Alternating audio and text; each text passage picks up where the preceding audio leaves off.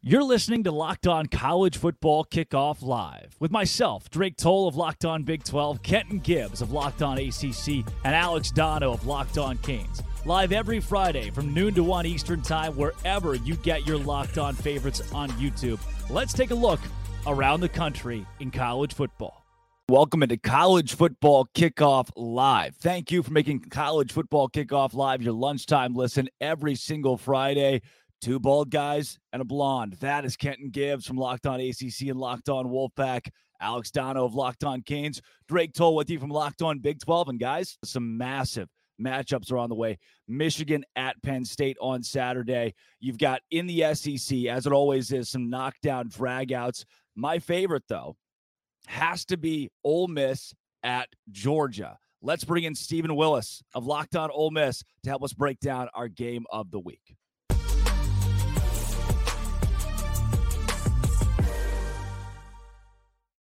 Stephen Willis of Locked On Ole Miss here with us on Locked On College Football Kickoff Live. It is a top 10 matchup, this game being played at 6 p.m., a night game in Athens. Stephen, if the Rebels are going to win it, how are they going to do it?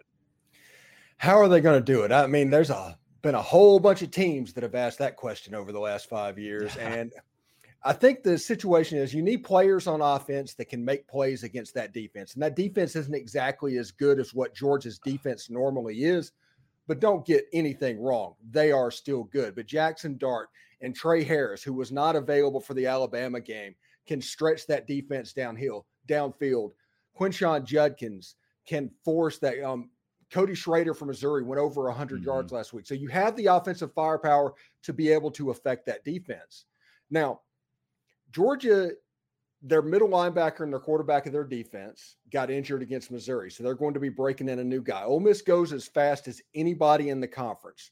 And they honestly, on offense, they can rely on bust. And they scheme things up to where they're busting the coverage. So if you do not have a quarterback lining yourself up, that is going to make those busts more possible.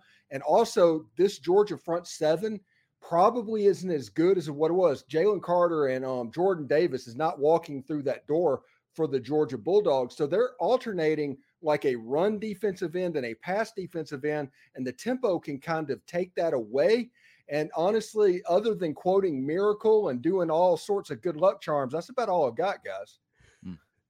So let me ask you this. You know, in terms of this game, everybody talks about Georgia and what their weaknesses are and how you look to combat those. But let me ask you this. How does Ole Miss hold up against the strengths of Georgia? How do they hold up against an offense that people keep saying, oh, they're not really that good, and then boom, 50 piece with the extra sauces on the side for free? And you know they like to get stingy with the sauces. So how do you look at this Georgia team and say, hey, we will not only be able to exploit their weaknesses, but we'll be able to stand up to their strengths as well if you're Ole Miss? This is the game that Pete Golding was hired for, honestly. Everybody pointed to the Alabama game, but this is the game that Pete Golding was brought in. And Lane Kiffin is very familiar with what Kirby Smart likes to do, both offensively and defensively. They sat in coaching rooms. So as far as being prepared and game plan-wise, what to do, I think Ole Miss is going to be in a good spot to be in the right position. Now, you are right. This is going to be the best offensive line that Ole Miss has faced this year. You're going to have a situation where Carson Beck is basically back there playing 7-on-7 at times, playing quarterback. You have to figure out a way to get pressure on Carson Beck. You have to get him to drop his eyes and get his eyes off of downfield and get him off of his spot. I think that's the best chance you've got. Georgia's converting third downs at about 55% on offense, which is good enough for fourth nationally. Their defense, they're giving up third down conversions at 26%, which is good enough for three nationally. So it doesn't take a rocket science to know that whether you can stay on the field and whether you can get off the field is likely going to determine this football game. Talk to me a little bit more, Stephen, about Quinshon Judkins, because I think he's got to be one of the keys to victory here for Ole Miss. 5 touchdown runs in his last 2 games. He's hitting his hottest point at the season, hopefully at the right time. How do you see him matching up against Georgia, and how crucial is he going to be? I honestly, I think Quinshon's the best running back in the SEC. Now, Cody Schrader did have some success against Georgia, but that's kind of an aberration against that defense. 120 yards is not the expectation, no matter who they're playing against. Occasionally, teams go off, even to go back to when Kirby was at Alabama. generally 65 to 85 yards. If you're in that range as a top tier running back, you've done enough to affect the linebackers to allow you to create shots in the passing game. I mean, it's the same formula to beat Georgia as it would have been the same formula to beat Alabama in 2013. It's the same thing. You need a mobile quarterback, you need shots downfield, and you need to be able to stick with the running game. It won't necessarily always be effective. You might see a stat line from Quinshon that's 20 carries and 85 yards and a touchdown, but Quinshon had a monumental job with this Georgia defense. And if Ole Miss can do that, I think they'll be in pretty good shape. Stephen, as you look at the SEC West, the way this will shake out for the Rebels, the SEC championship's in God's hands now. That's Alabama. They're likely not going to lose the rest of the way. What is the overall goal then for this Ole Miss team? Honestly, my prediction, and I've been preparing people on my show that 2014 TCU, that's probably about to be in the cards for Ole Miss. But I think Ole Miss's path is they beat Georgia. Georgia beats Alabama and eliminates them, so they don't become a question anymore. And you hope to slide into that 4 slot. You hope for chaos. You hope that the NCAA comes down on Michigan. You hope that Ohio State loses to Michigan. You hope that Oregon beats Washington, those games, and you don't need Texas to win the Big 12. And you're just hoping that you have enough to get to that 4 spot, because what I think is going to happen, and I'm not going to go out and say they're corrupt or anything like that, but after the game, Ole Miss is going to go up, and going after that Mississippi State game, whenever that poll comes out, Ole Miss is going to be sitting there at 4th. And then after the championship games, Ole Miss is going to slide down to 5th or 6th. So you're saying there's still college football playoff conversation in Oxford as we speak, without the SEC championship really on the table? Yes, the conversation is there. We are not dumb. We know that it's a long shot, but it's not like so you're telling me it's a chance long shot, but it is a long shot. But you're still playing meaningful football games in November. And honestly, this is what I've been telling people that have been listening to my show. This Ole Miss Georgia game day being at the game, they don't go to games in November that don't mean anything. No. And you're going to win one of these eventually. And it's important to keep getting into them. It's what Clemson did before they broke through in the mid 2000s or whenever, that they kept getting the opportunity and was Clemsoning. Everybody knows about Clemsoning. And then all of a sudden Clemson got through and they hit that next level. One of these games, as long as Ole Miss keeps going down this road and getting this opportunity, Ole Miss is going to kick the door down. Yeah. And if they do that, they have a chance to, with the brand and everything going on with Lane Kiffin, they have a chance to have a pretty cool brand moving forward in college football.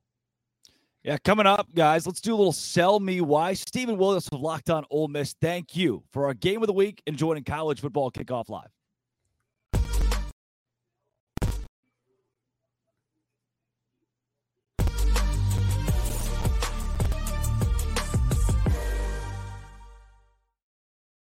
Passion, drive, and patience. What brings home the winning trophy is also what keeps your ride or die alive. eBay Motors has everything you need to maintain your vehicle and level it up to peak performance, from superchargers, roof racks, exhaust kits, LED headlights, and more. Whether you're into speed, power, or style, eBay Motors has got you covered. With over 122 million parts for your number one ride or die, you'll always find exactly what you're looking for. And with eBay Guaranteed Fit, your part is guaranteed to fit your ride every time, or your money back. Because with eBay Motors, you're burning rubber, not cash. With all the parts you need at the prices you want, it's easy to turn your car into the MVP and bring home that win. Keep your ride or die alive at ebaymotors.com. Eligible items only. Exclusions apply. eBay Guaranteed Fit only available to U.S. customers.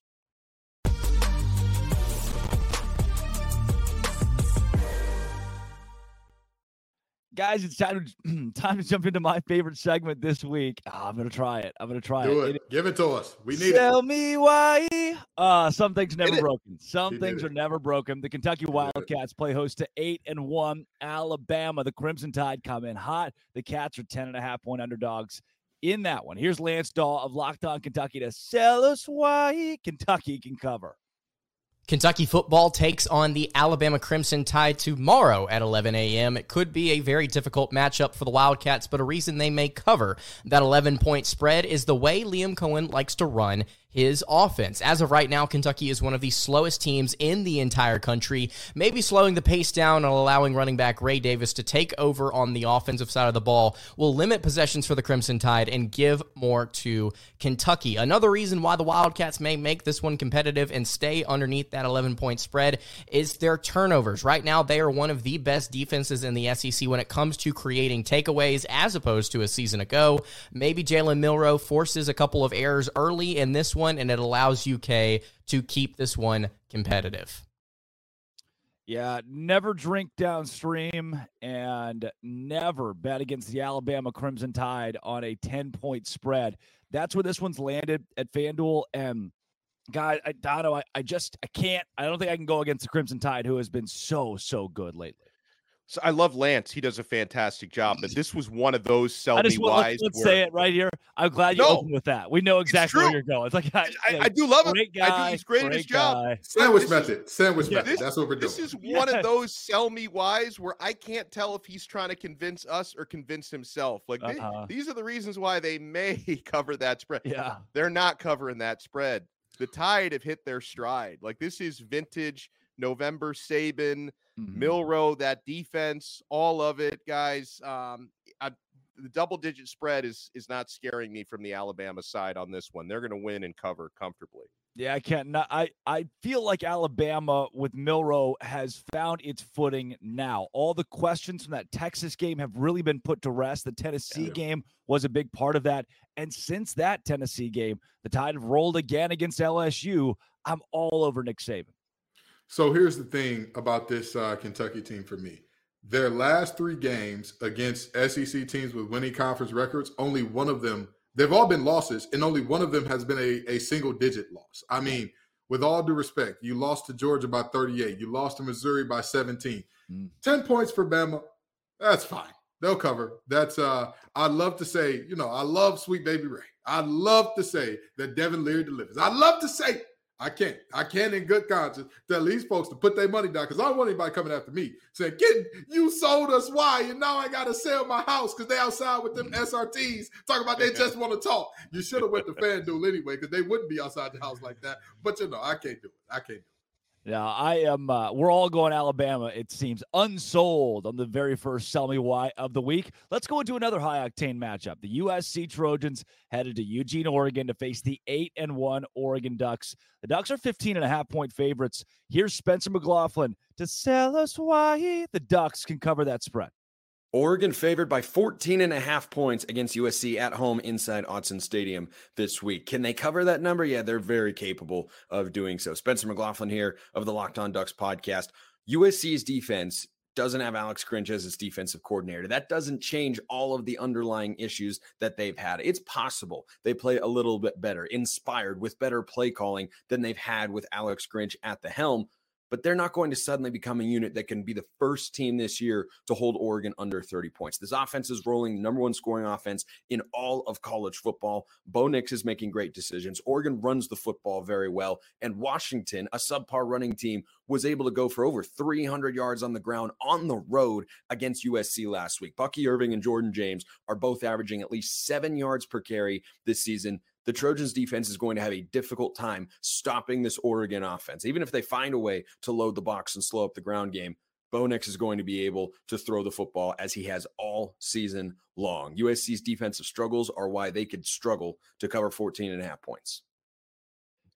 Dono, as we break down the performance of our hosts coming into the Sell Me Whys, that's one of the best ones that I think I've heard in that Spencer gave actual numbers, real numbers from the ground game. This wasn't hey, I'm trying to sell myself. It was statistically, analytically, the edge is with Oregon. It's just a matter of if that edge is worth 15.5 points. Yeah, he sold me that Oregon can and very likely will cover that big number. I'm staying away from this for a simple reason. Midweek, mid-season coaching changes, coordinators, head coaches, you don't always know the way a team's going to respond from that, okay? Now, for one thing, we know USC can score. They did it against Washington and Oregon, I think, obviously, Washington has a head-to-head over Oregon, but Oregon, excellent team, excellent defense. USC can score on just about anybody. And, they didn't leave Mr. Grinch around long enough to steal Christmas. They got rid of him. When your defensive coordinator gets fired, that's an embarrassing thing for players. They respond typically with the fire, lit under their behinds with that sort of a situation. So I'm staying away from it. I think the number's 14.5 now. So it's even come down just a little bit, but I'm just going to sit this one out and enjoy the game because I think a lot of points are going to get scored. Yeah, Kenton, the players walked in on Monday and Alex Grinch was not there. A coaching change in the middle of a season, as somebody who played the game at the collegiate level, does that, you've seen it a few times nationally, does it give a team an edge? These players, do they play with a different fervor? Absolutely, but I'll also say this, it's not a guarantee. This thing is a big boom or bust potential type of thing. It's rare that you see a coach get fired and they're the same defense. Either they turn it up a notch or they regress a notch, which for this USC defense, I don't know how you can. With all due respect, I don't know how you can regress from what they've been. But this line is insane.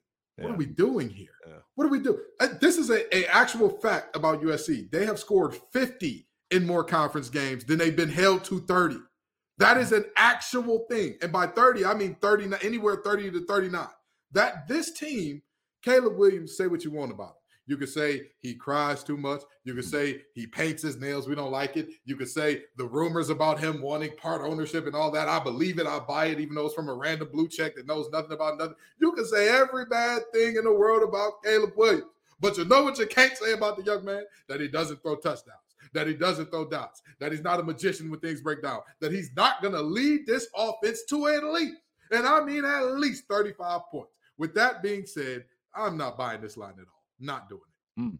Yeah, I think if USC scores 35, Oregon scores 55. I'm going to dissent from you guys. One of the reasons why, night game, Autzen Stadium, and you've seen not just Caleb Williams cry, but 3 straight weeks of that same broken emotion. It doesn't remind me of the postseason, emotional. This is more of, oh no, we need help. We need a fix. This isn't trending the direction Caleb Williams wanted it to go in his last season at USC.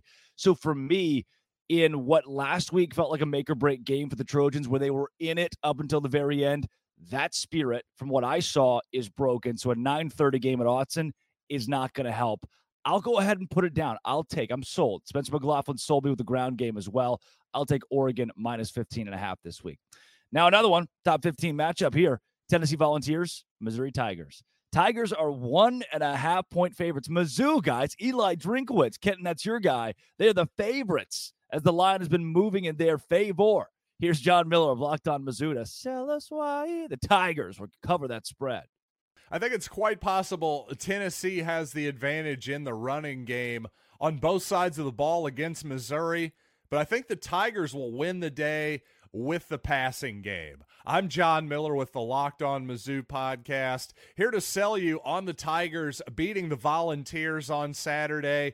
And quite simply, I think the Tigers' pass defense is going to be enough with their strong corners and ability to bring extra guys in pressure. I think they'll be able to rattle Joe Milton just enough to seize the day. Also offensively, I believe that the Tigers, Brady Cook and Luther Burden, will be able to take advantage of the Volunteers' less than stellar secondary. So that's my take on Missouri winning a slight upset over Tennessee on Saturday. Check out all my work, LockedOnMizzou.com, Spotify, YouTube, and wherever you get podcasts.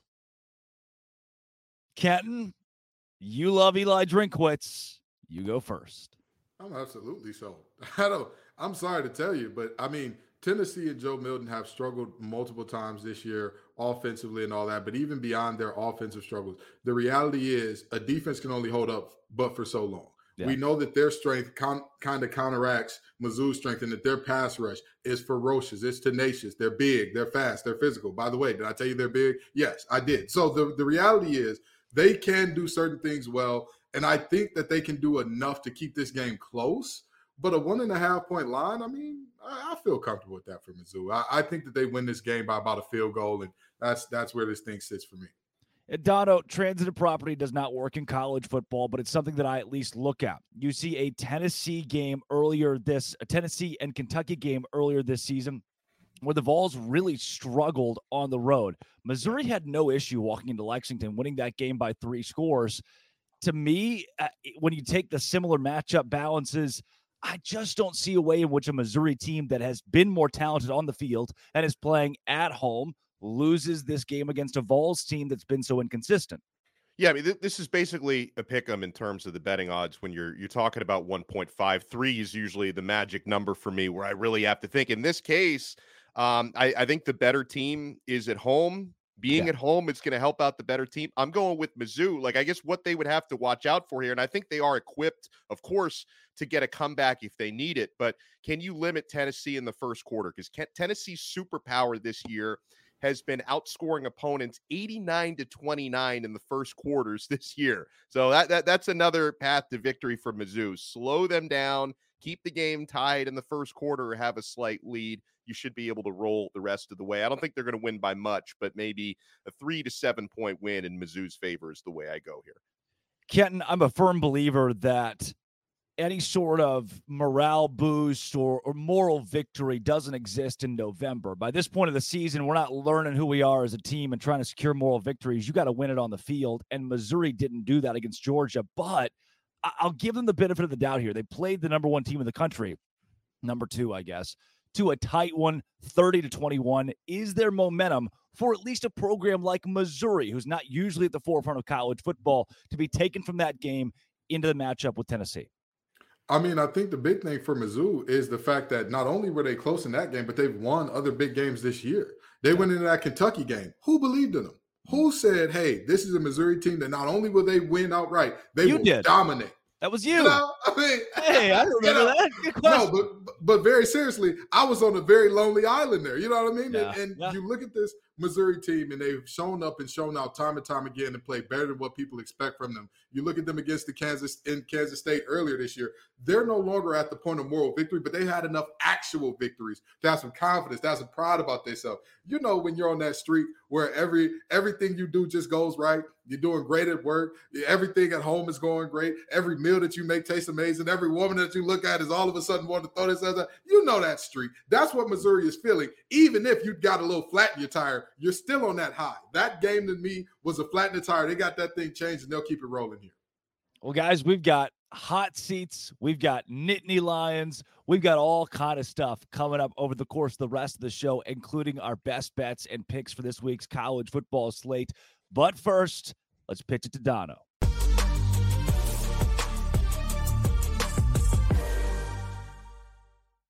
Guys, whether you're on extended travel, bracing for a major weather event, or limited by another supply chain shortage, you're covered, my friend. Thanks to our partners at Jace Medical, life-saving antibiotics and a long list of daily medications can be ordered in a 1-year supply. Even ED generics for Cialis, Viagra, Revatio prescriptions.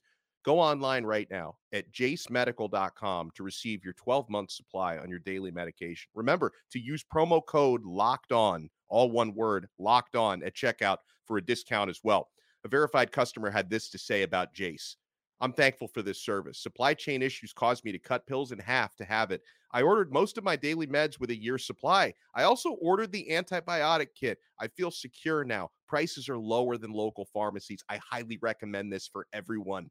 If you or someone you love would get some peace of mind by having a year's supply of any daily med, go to jacemedical.com. That's JASE medical.com to see if it's offered for you. Remember to use promo code LOCKED ON for $20 off your purchase.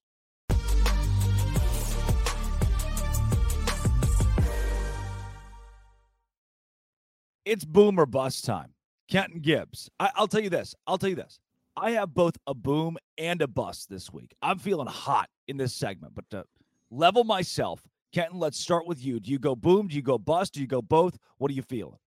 I'm going to start off with bust, and I'm going to start off with all the other Big Ten teams not named Michigan or Ohio State or Penn State. All of you should be ashamed of yourselves, each and every one of you. Whatever talk you all needed to have, you needed to have it with Michigan in the room. And now, after ducking your tails and saying, oh, hey, we'd like to have a call, but Jim, can you hop off the call so we can speak freely? You're grown men. All of you are making 7 figures plus. You can't look another man in the eye and say, you cheated us. You cheated us, and you deserve to be gone. Cowardly. Cowardice at its highest order. And then I want to throw a little bit of bust on the Big Ten Conference in and of itself in terms of their handling of this situation. But I'm mainly looking at those teams because I don't believe that Ryan Day or James Franklin would be in that group. But if they are in that group as well, that we're like, hey, Jim, could you leave, please, so we could talk about you very politely? Then they belong there too. But the reality is very much so bust for that group. Terrible. Dono, Kenton just had 14 busts, by the way. Good luck topping that. Well, I'll give you a boom first and then a bust. And I'm actually going to stay in Kenton's wheelhouse in the ACC for both of these. I give a boom to Clemson. A lot, and I know we've said a lot of nasty and a lot of deserved, not so nice things about Dabo Swinney. Dono. The thing is, man, Dabo, he coached with his hair on fire last week, and they upset Notre Dame. They looked like they were in a spiral, the Clemson Tigers. They had their signature performance of the season. A little bit of credit to Tyler. I mean, if that call doesn't happen, Dabo doesn't have the emotional moment where he's on the ground post-game crying. A lot of credit to that phone call for giving Clemson the win this week. Yeah, Tyler from Spartanburg. Yeah. Spartanburg up 1,000. You know what? He should be the boom, not Dabo. Tyler from exactly. Tyler, you got the boom, baby. He's the boom. But I wanted to point that out because I've been very critical of Clemson and Dabo all year. That was impressive. My bust goes to the team that I cover. Now, I want to congratulate Kenton Gibbs' North Carolina State Wolfpack because they had to win the game for Miami to lose it, and they earned it. But at the same time, when you lose a game with a starting quarterback who literally can no longer throw. Like it's the fall from grace for Tyler Van Dyke, who's completely lost his confidence and completely lost the plot. Yeah. And, everyone's wanting, Miami's got Florida State this week and they're 2-touchdown underdogs. And everybody's wondering, is there going to be a quarterback change? Should there be a quarterback change? Because your backup is a true freshman. But Tyler Van Dyke, guys, in his last 4 starts, the Miami starting quarterback has thrown 10 interceptions. In his last 4 starts, he's thrown 11 INTs on the season, which is the most of any Power 5 quarterback. And not all the blame, most of the blame, but not all the blame goes to him because I think Miami's offensive coordinator can do a much better job. He's also the quarterback's coach. Shannon Dawson can prepare him better for these situations, can try to scheme around these issues a little bit. But, Miami puts up 6 points against NC State last week. That was a massive bust for me. Yeah. Guys, I told you, I'm excited for the segment today because I'm going to start in the Big 12 where I camp out. Oklahoma, what a bust. You go on the road against an Oklahoma State team that cannot throw the ball. They're handicapped throwing the ball with Alan Bowman, who's 27 years old and was a coach at Michigan for 2 years. And now you know what Oklahoma State's going to do. You still find a way to lose 27-24. The eternal scoreboard. Look, Oklahoma's won 91 matchups to Oklahoma State's 20 over the course of that rivalry. And the eternal scoreboard says Cowboys.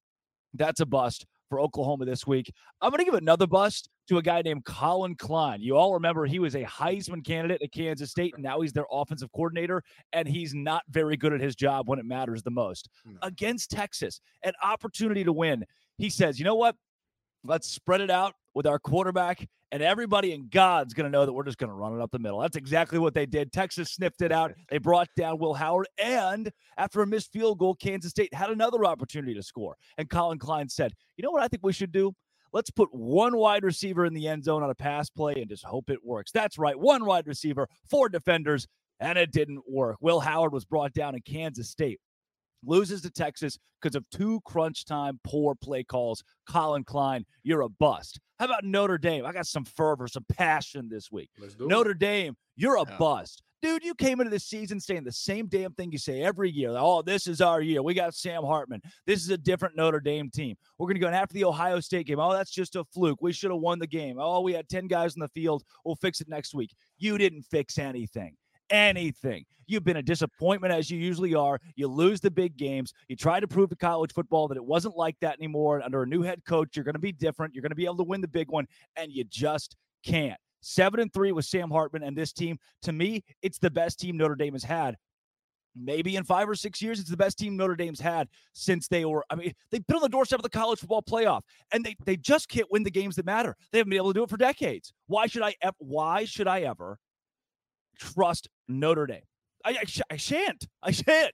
Kenton, give it to me. They ruined Kenton's prediction. I feel terrible for Kenton. His preseason prediction, it's up in flames. Listen, I'm okay with that because you know what? I live with that because there is a worse bust than anybody has named yet. There is one, a bust above all bust, a bust that is so disgusting. This man is going to get ran out of one of the worst states in America. Scott Satterfield. Come on down, brother. Come on down. Yep. Stop picking on first-year head coaches in the Big 12. What are we doing? Not only has Scott Satterfield been terrible for Cincinnati, but talk about first-year head coaches. Hey, Dono, who's his replacement? Who's his replacement down in Louisville? Is that Brom? Brom's doing Brom? an awesome job. Now, wait a minute. Now he could barely get that team to 7-8 wins, and Jeff Brom, I believe he just all but clinched the ACC championship game. All but statistically, I believe UNC has a shot still technically, but I don't see Louisville losing to Miami and UNC winning out. I just don't see that happening. So. For all intents and purposes, not only are you the problem at your new place, we also found out that you were the toxic one at your old place. Yeah. Oh my God, I can't believe on Locked On ACC now we're fired up. The Fighting Scott. Fired up. That was disappointing. And I'll tell you what, this Howard Snellenberger Bowl, Louisville needs to go out there and put the brakes on Miami because I can finally say, Scott, it was you. You're the problem. You're the bad guy. Get the Swifties on the line. Play anti-hero for him because he's disgusting. If Miami can find a quarterback who can go a game without throwing an interception, that could be a tough one. I'm just saying, if they can find one of their 3 quarterbacks who can go through a game without an interception, they can give them a game. But Scott's sitting on his couch right now going, me? What are they? Why are they talking of the Cincinnati head coach in year 1? He's our bust this week. I love how he's probably tuning in to just in case we have any breaking news on Michigan, and he's like, I'm catching strays here. Me? They're talking about me? He thought he could avoid it. You cannot. To end on a positive note, before we get into our second game of the week, college football playoff contender still possibly could be UPenn State. Before we get into that, I do want to end on a positive note with Arizona. Oh, Jed Fish, man. 4-2 in the Pac-12. They didn't just beat UCLA. They pounded UCLA. They've gotten to 6-3. They are now bowl eligible. They have had, I don't want to say a gauntlet of a season. That's weird to say in the Pac-12, but that conference has been so improved that it's even more impressive what Arizona has done this year. I think their trajectory going into the Big 12 is they'll finish on the top half of a 16-team conference next year, which says a lot about a school that was the doormat of the Pac-12 for a long time. A wild turnaround for Jed Fish and company. They are on their way up at a rocket's pace. But guys, it's that time. Here we go. Zach Sako, Locked On Nittany Lions. They've got a big game this week. Let's talk about it.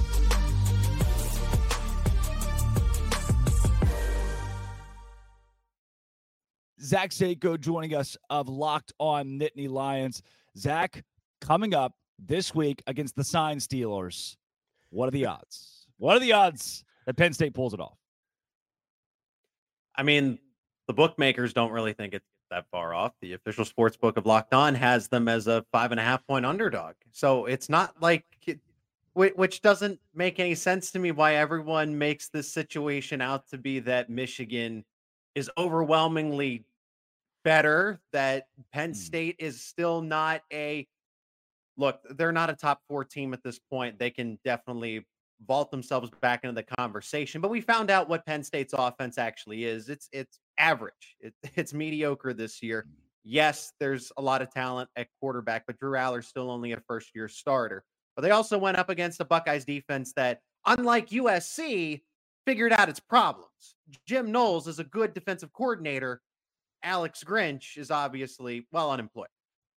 For Penn State, they lost to the number 1 team in the country by 8 points on the road in Drew Aller's first big game, a true big game environment. Illinois was never going to prepare him for that. Northwestern was going to never prepare him for that. It was also a homecoming. Aller's from the state of Ohio. The entire state of Ohio was watching, family and friends. So now when you think back to it, that was not an ideal situation for that Penn State team in general. They got a reality check, a much needed one by a great team, a college football playoff contender. That humbles them to be a little more businesslike going back home to Beaver Stadium against Michigan. Now, I want to say this, Seiko, because last time you sold me. I was with you. I was there, and they let I me was down. sold too. They let me down. That offense let me down a little bit. But now Mhm. coming back, and we're talking about a Michigan team that has not allowed more than 13 points all season. And granted, they have not seen an offense with the talent that Penn State has. But what is it that's telling you, hey, not only can we put up more than 13, but we can also do enough to stop Michigan and that juggernaut that they've been, sign stealing, or, whether it's natural, it doesn't matter. That's what they've been. What is telling you, hey, we can honestly get this one done? I mean, it's not about the offense. Yes, the offense needs to do its job, but that's what the identity of this Penn State team is. Like a Michigan, like an Ohio State this year, because this is not your CJ Stroud, your Justin Fields type of offenses. Ohio State, Michigan, and Penn State have resolved to this identity of, hey, let's play some elite defense, not turn the football over, because Penn State's been really good at that. One interception, one fumble. Drew Aller's got a 20 touchdown to one interception ratio in his first year of starting. Now, Penn State doesn't exactly have a cupcake schedule like a Michigan does, but they played West Virginia. They did play Ohio State and Penn State, and Penn State put up a 50 bomb against a Maryland team that we thought was better. Okay, I still think the Terrapins are fairly respectable. They did that on the road. It's about the defense. It's not about the offense. The offense just needs to play a clean game of football, be able to convert on third down. Penn State also didn't have all of its guys available in that game, which restricted some offensive play calling. This time they do. They're in Beaver Stadium. So it's more about the defense. You have the number one and the number two defenses analytically in this game. So it's not on Drew Aller necessarily. Penn State's getting Chop Robinson back. Penn State's getting Amin Vanover back. Those guys were missed for a majority of the game against Ohio State. Can you predict if they're going to be fully available in this one because of circumstances, right? They were hurt on fluke plays. Maybe not here, but you do anticipate that they're going to play a full 4 quarters against a Michigan offense that last year was running for 6.5 yards per carry, now down to 4.5. And may I remind you that schedule that they played, why are they averaging 4.5 yards per carry against that schedule? That's interesting that they're down a whole 2 yards from a year ago. And everything, Zach, you're saying about the schedule, it's why, like, for me, I can't wait to kind of really find out who Michigan is in this game, because you can only play the teams that are on your schedule. And, they've been merciless covering those FanDuel spreads left and right, but they haven't played anybody ranked until now. Okay. So I'm so curious as to how they're going to respond on the road against a team like Penn State. So you tell me, from a Michigan standpoint, when you look at the Wolverines, what scares you most about their team? Like what matchups do you think Michigan has advantages in? I mean, the defense, it's number one in the country analytically, but is that okay? Is this an easy test, right? Are you going to school? Are you going into high school and you're acing an easy test that you don't have to study for? That's how Michigan had it in 2022 as well, because I hate to admit it, I was convinced that Penn State was going to go into the big house and surprise them, as in, well, they're a little underrated here, so maybe they sneak up on Michigan. No, Michigan was being underrated at the time because, well, they had the easy schedule. They weren't prepared. Penn State's the best team they faced all season. So it's a similar setup, but now the statistics, the analytics actually do tell you something different. Penn State, for what it's worth, was in that Ohio State game, and the only reason I think they really lost was because they didn't have a Marvin Harrison Jr., and Ohio State did. Michigan does not have that. Roman Wilson can be covered by Kalen King. Roman Wilson can be covered by Johnny Dixon, Daquan Hardy. Marvin Harrison Jr. can't be covered by anybody. And it showed with 11 catches, 160 yards, 1 touchdown. I know the whole thing. But Michigan can't do that because they don't have that.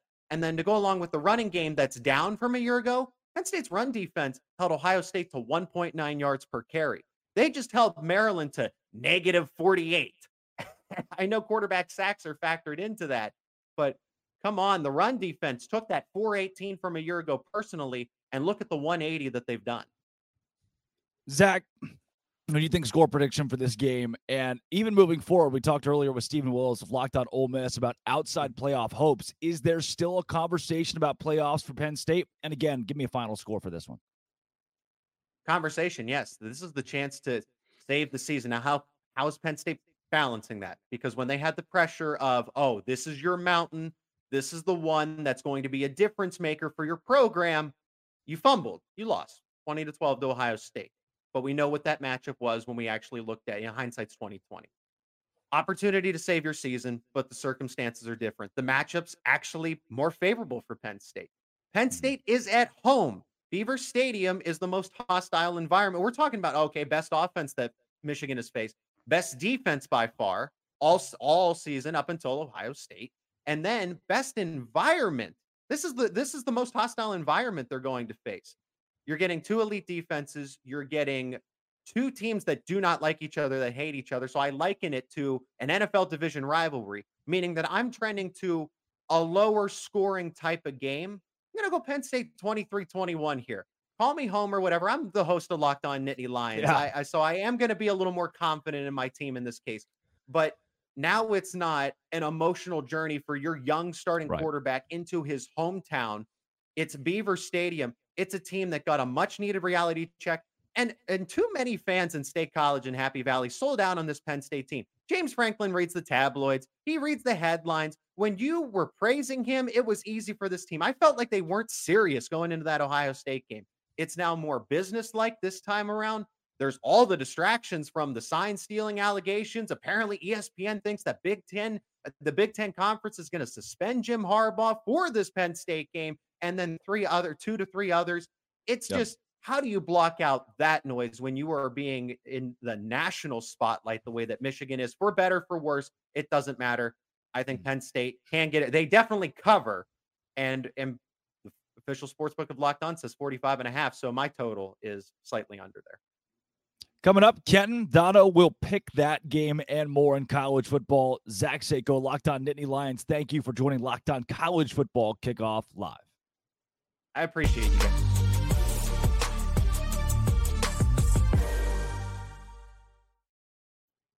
Guys, passion, drive, and patience, what brings home the winning trophy is also what keeps your ride or die alive.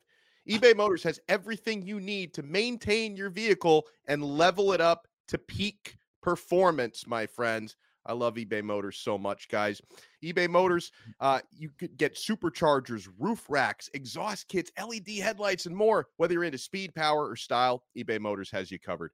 With over 122 million parts for your number one ride or die, you'll always find exactly what you're looking for. And with eBay Guaranteed Fit, your part is guaranteed to fit your ride every time or your money back. Because with eBay Motors, you're burning rubber, not cash. With all the parts you need at the prices you want, it's easy to turn your car into the MVP and bring home that win. Keep your ride or die alive at ebaymotors.com. Eligible items only. Exclusions apply. eBay Guaranteed Fit only available to U.S. customers.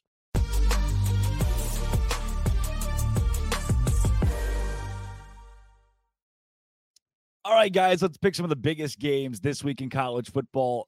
I do want to throw a nugget in here for those that are listening live. Still no update on Michigan and where that situation will go, though I think honorable mention for the greatest tweet of all time, because we do know now that Jim Harbaugh is on the plane. He is going to Happy Valley. Honorable mention, greatest tweet of all time. Jim Harbaugh is racing through the airport. Tony Petitti runs after him, grabs a man in a Michigan hat, turns around. It's not Harbaugh. He's on a different plane. Cut scene, roll credits. That's the level of drama we're seeing from the Michigan situation. Of course, our fingers on the pulse of that at Locked On and will be over the rest of today and in days to come as we find out what the conference will do in real time for Jim Harbaugh in the middle of this season at least. And let's keep it right there. 11 a.m. on Fox, Michigan and Penn State. Kenton, who do you lean? Do you side with the home team? 28-17 Michigan. Penn State can have as ruckus of an environment as they want. I don't think they're ready for big-time football. I just don't. Yeah. I think that every time, you in terms of talking about, oh, this team is their mountain or this team is their hill to climb, I just don't think they got their hiking boots on. I think that they're out there in some Nike shoes trying to get it done, and that's just not going to be successful for you. But very seriously, I think that Michigan is one of the best teams in the nation. I think that they have shown consistently that they're not just good, they're dominant. You can say it's against the weak schedule, but we've seen almost everybody have a game or two where they look human against these weak opponents. And Michigan, I mean, this is Omni-Man on our earth. It's just destroying everything in its path. Yeah. Dono, I before you go here, I'll slip in. And completely agree. Until Michigan loses, they played with an extra fervor because of this scandal. They want to prove that even after they've been found out, even after now, they can't use any signs. They're just as good as advertised. I believe that trend continues. I believe it will as well. As much as I'd like to think, hey, maybe the locker room might be rattled by everything that's going on away from football, I think they're going to be supercharged, guys. And I agree with what Seiko was saying about a lower scoring game. Michigan's not going to win it the same way they won last year. They're not running for 418 against Penn State this year. It's not happening. But they do have Michigan, the number one defense in the entire country. I just don't think Drew Aller and Penn State can do enough to keep pace with Michigan. So again, yeah, I think both teams will probably score in the 20s. It's going to be right around that over-under, but the Wolverines are just too good. Yep. And honestly, this team is so good. One of the most frustrating things about this scandal in the first place is these guys would still be undefeated, I believe, if they hadn't stolen a single sign. Like, I mean, it's just like the rich get richer. Like, this is a great, they're not, 9-0 because they were stealing signs. Maybe, they've won some games by an extra touchdown or two because of that. But this, to me, is still best team in the country, whether they're doing that or not. That's one of the things that really ticks me off about these allegations. Yeah. We've already talked USC and Oregon, as well as Missouri and Tennessee. Let's take you to the Pac-12 and bring you a big showdown between Utah this week. The Utes, who have been sneaky good some weeks, against Washington, who has struggled a bit. I say struggled. They're still 9-0, right? But you've seen some of those chinks in the armor. Kenton, do you think Utah's defense pulls the upset on the road? We talked about how difficult it is to win at Utah. We talk about how great that team is at home and how without Cam Rising, without whatever, they've still figured out ways to get it done. They've still figured out ways to do what they need to do here. I can't see this one. I'm sorry. I can't see them pulling this one out. Don't get me wrong. I really like Utah. Their defense is amazing. And anybody who knows me knows I love a team that can play some tough defense. However, Penix is phenomenal. To say he's phenomenal is an understatement because of his receiving core on top of who he naturally is. That man had Indiana football relevant. Think about that for a second. That's what this quarterback did. And then they gave him some weapons and they said, all right, we're going to put this Maserati. We're going to take him away from the Volvos and put him with other Maseratis. And look what happened. Yeah. Look what's happening. I just don't think that Utah can keep up. Yeah. Dono. Yeah, Washington's going to win. This is too important of a game. Penix has bounced back really nicely the last couple weeks. I know Utah's got a great defense, but Dylan Johnson, Washington's top running back, has also been on a tear. He scored 4 touchdowns against USC last week. This is obviously another great opportunity for Penix to put another feather in his cap as the Heisman front runner. If you can do it against this defense, and I think he's going to have a good game. Washington, to me, too good not to win this one. I'm going to go Utah here. I'm going to go Utah with the upset. Utah has dominated the Pac-12 in years past, won that conference the last 2 seasons. They're not as squarely in that conversation this year, sitting at 4-2. They need a lot to happen. I think it happens this week. We've been talking about how bad that offense is. 6 points against Oregon. They put up 55 on Arizona State. Now, Arizona State's not good, but you finally saw that offense click. Washington gave up 42 to USC. 33 to Stanford. They beat Arizona State 15-7 in an ugly ball game. At some point, to me, something breaks for Washington, especially as good as Oregon's playing over there. The pressure mounts, and it hits a breaking point for me. I think Utah actually upsets the Washington Huskies in this game. Give me the Utes. Guys, so you think the Utes will be taking Sac Lake City on the road with them to Washington and maybe get Penix to the ground a few times? They bring Rice-Eccles Stadium to the Marine Layer up in Seattle, Washington this weekend. We got a couple minutes left here, guys. I want to hone in on the biggest matchup of the week because I know we've already spent some time on it, but Ole Miss with an opportunity to do what everybody has tried to do. For a Georgia team that we all said may not have it offensively, for a Georgia team that's had a couple of games defensively where it brought question marks, they just keep winning. College Game Day, 6 p.m., ESPN. Dono, can Ole Miss do what everybody else has tried and failed at? They can, but they won't. I think Ole Miss is going to cover the spread, and I know this one's a little bit tighter than most Georgia spreads are, but the Bulldogs are 3-6 against the spread this year. Obviously, we all know Brock Bowers is nursing an injury. I think he might dress for this game, but I don't think he's going to play much if he does play.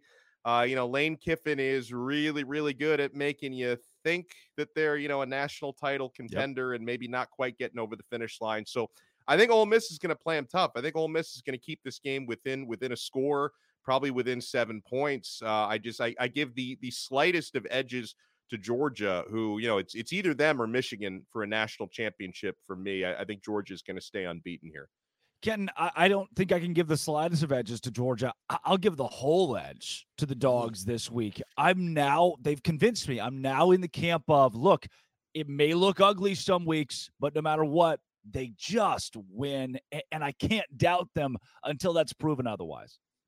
In the words of the great DJ Khaled and T-Pain, all they do is win, win, win, no matter what. And that's a problem. They need to lose this game, but they won't.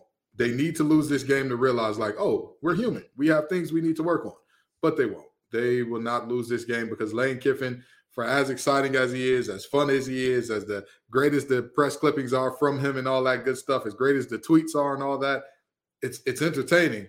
It's not of substance.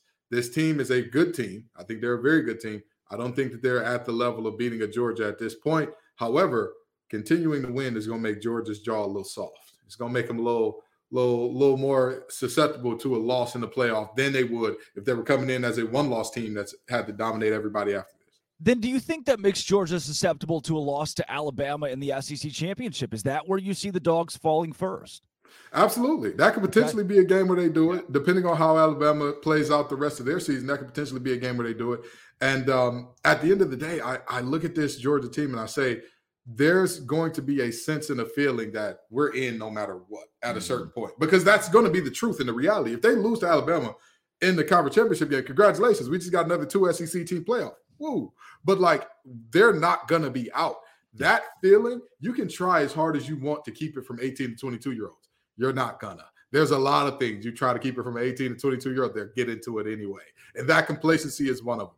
So I think that this team, while they should lose this, they need to in order to tighten up, they won't. They'll just keep rolling it. The desk loves the Dogs. All of us taking Georgia, myself taking them with the spread as well. That is Kenton Gibbs of Locked On ACC and Locked On Wolfpack. That's Alex Dono of Locked On Canes, Drake Toll of Locked On Big 12. Hey, thank you for what's the little point thing you're doing over there, man? Was that a yawn that you gave? No, you normally point at us when you say our name, so I was returning love. I reciprocate, There you go. You made it through as the Marlboro man today, so you need some love. Gosh, okay? man, those I've been Reds. smoking 12 packs since I was 8 years old. I'm Drake Toll. Hey, some people get sick. So that I've been smoking for 5 years. Is that what you're saying? Since I was 8 years old? Yeah, since you were 8 years old, man. That 5 years is the tough 5. Thank you guys for making Locked On College Football Kickoff Live your lunchtime listen every Friday. Look, we'll be back next Friday with some Michigan news. Hopefully, this has been and always will be Locked On College Football Kickoff Live.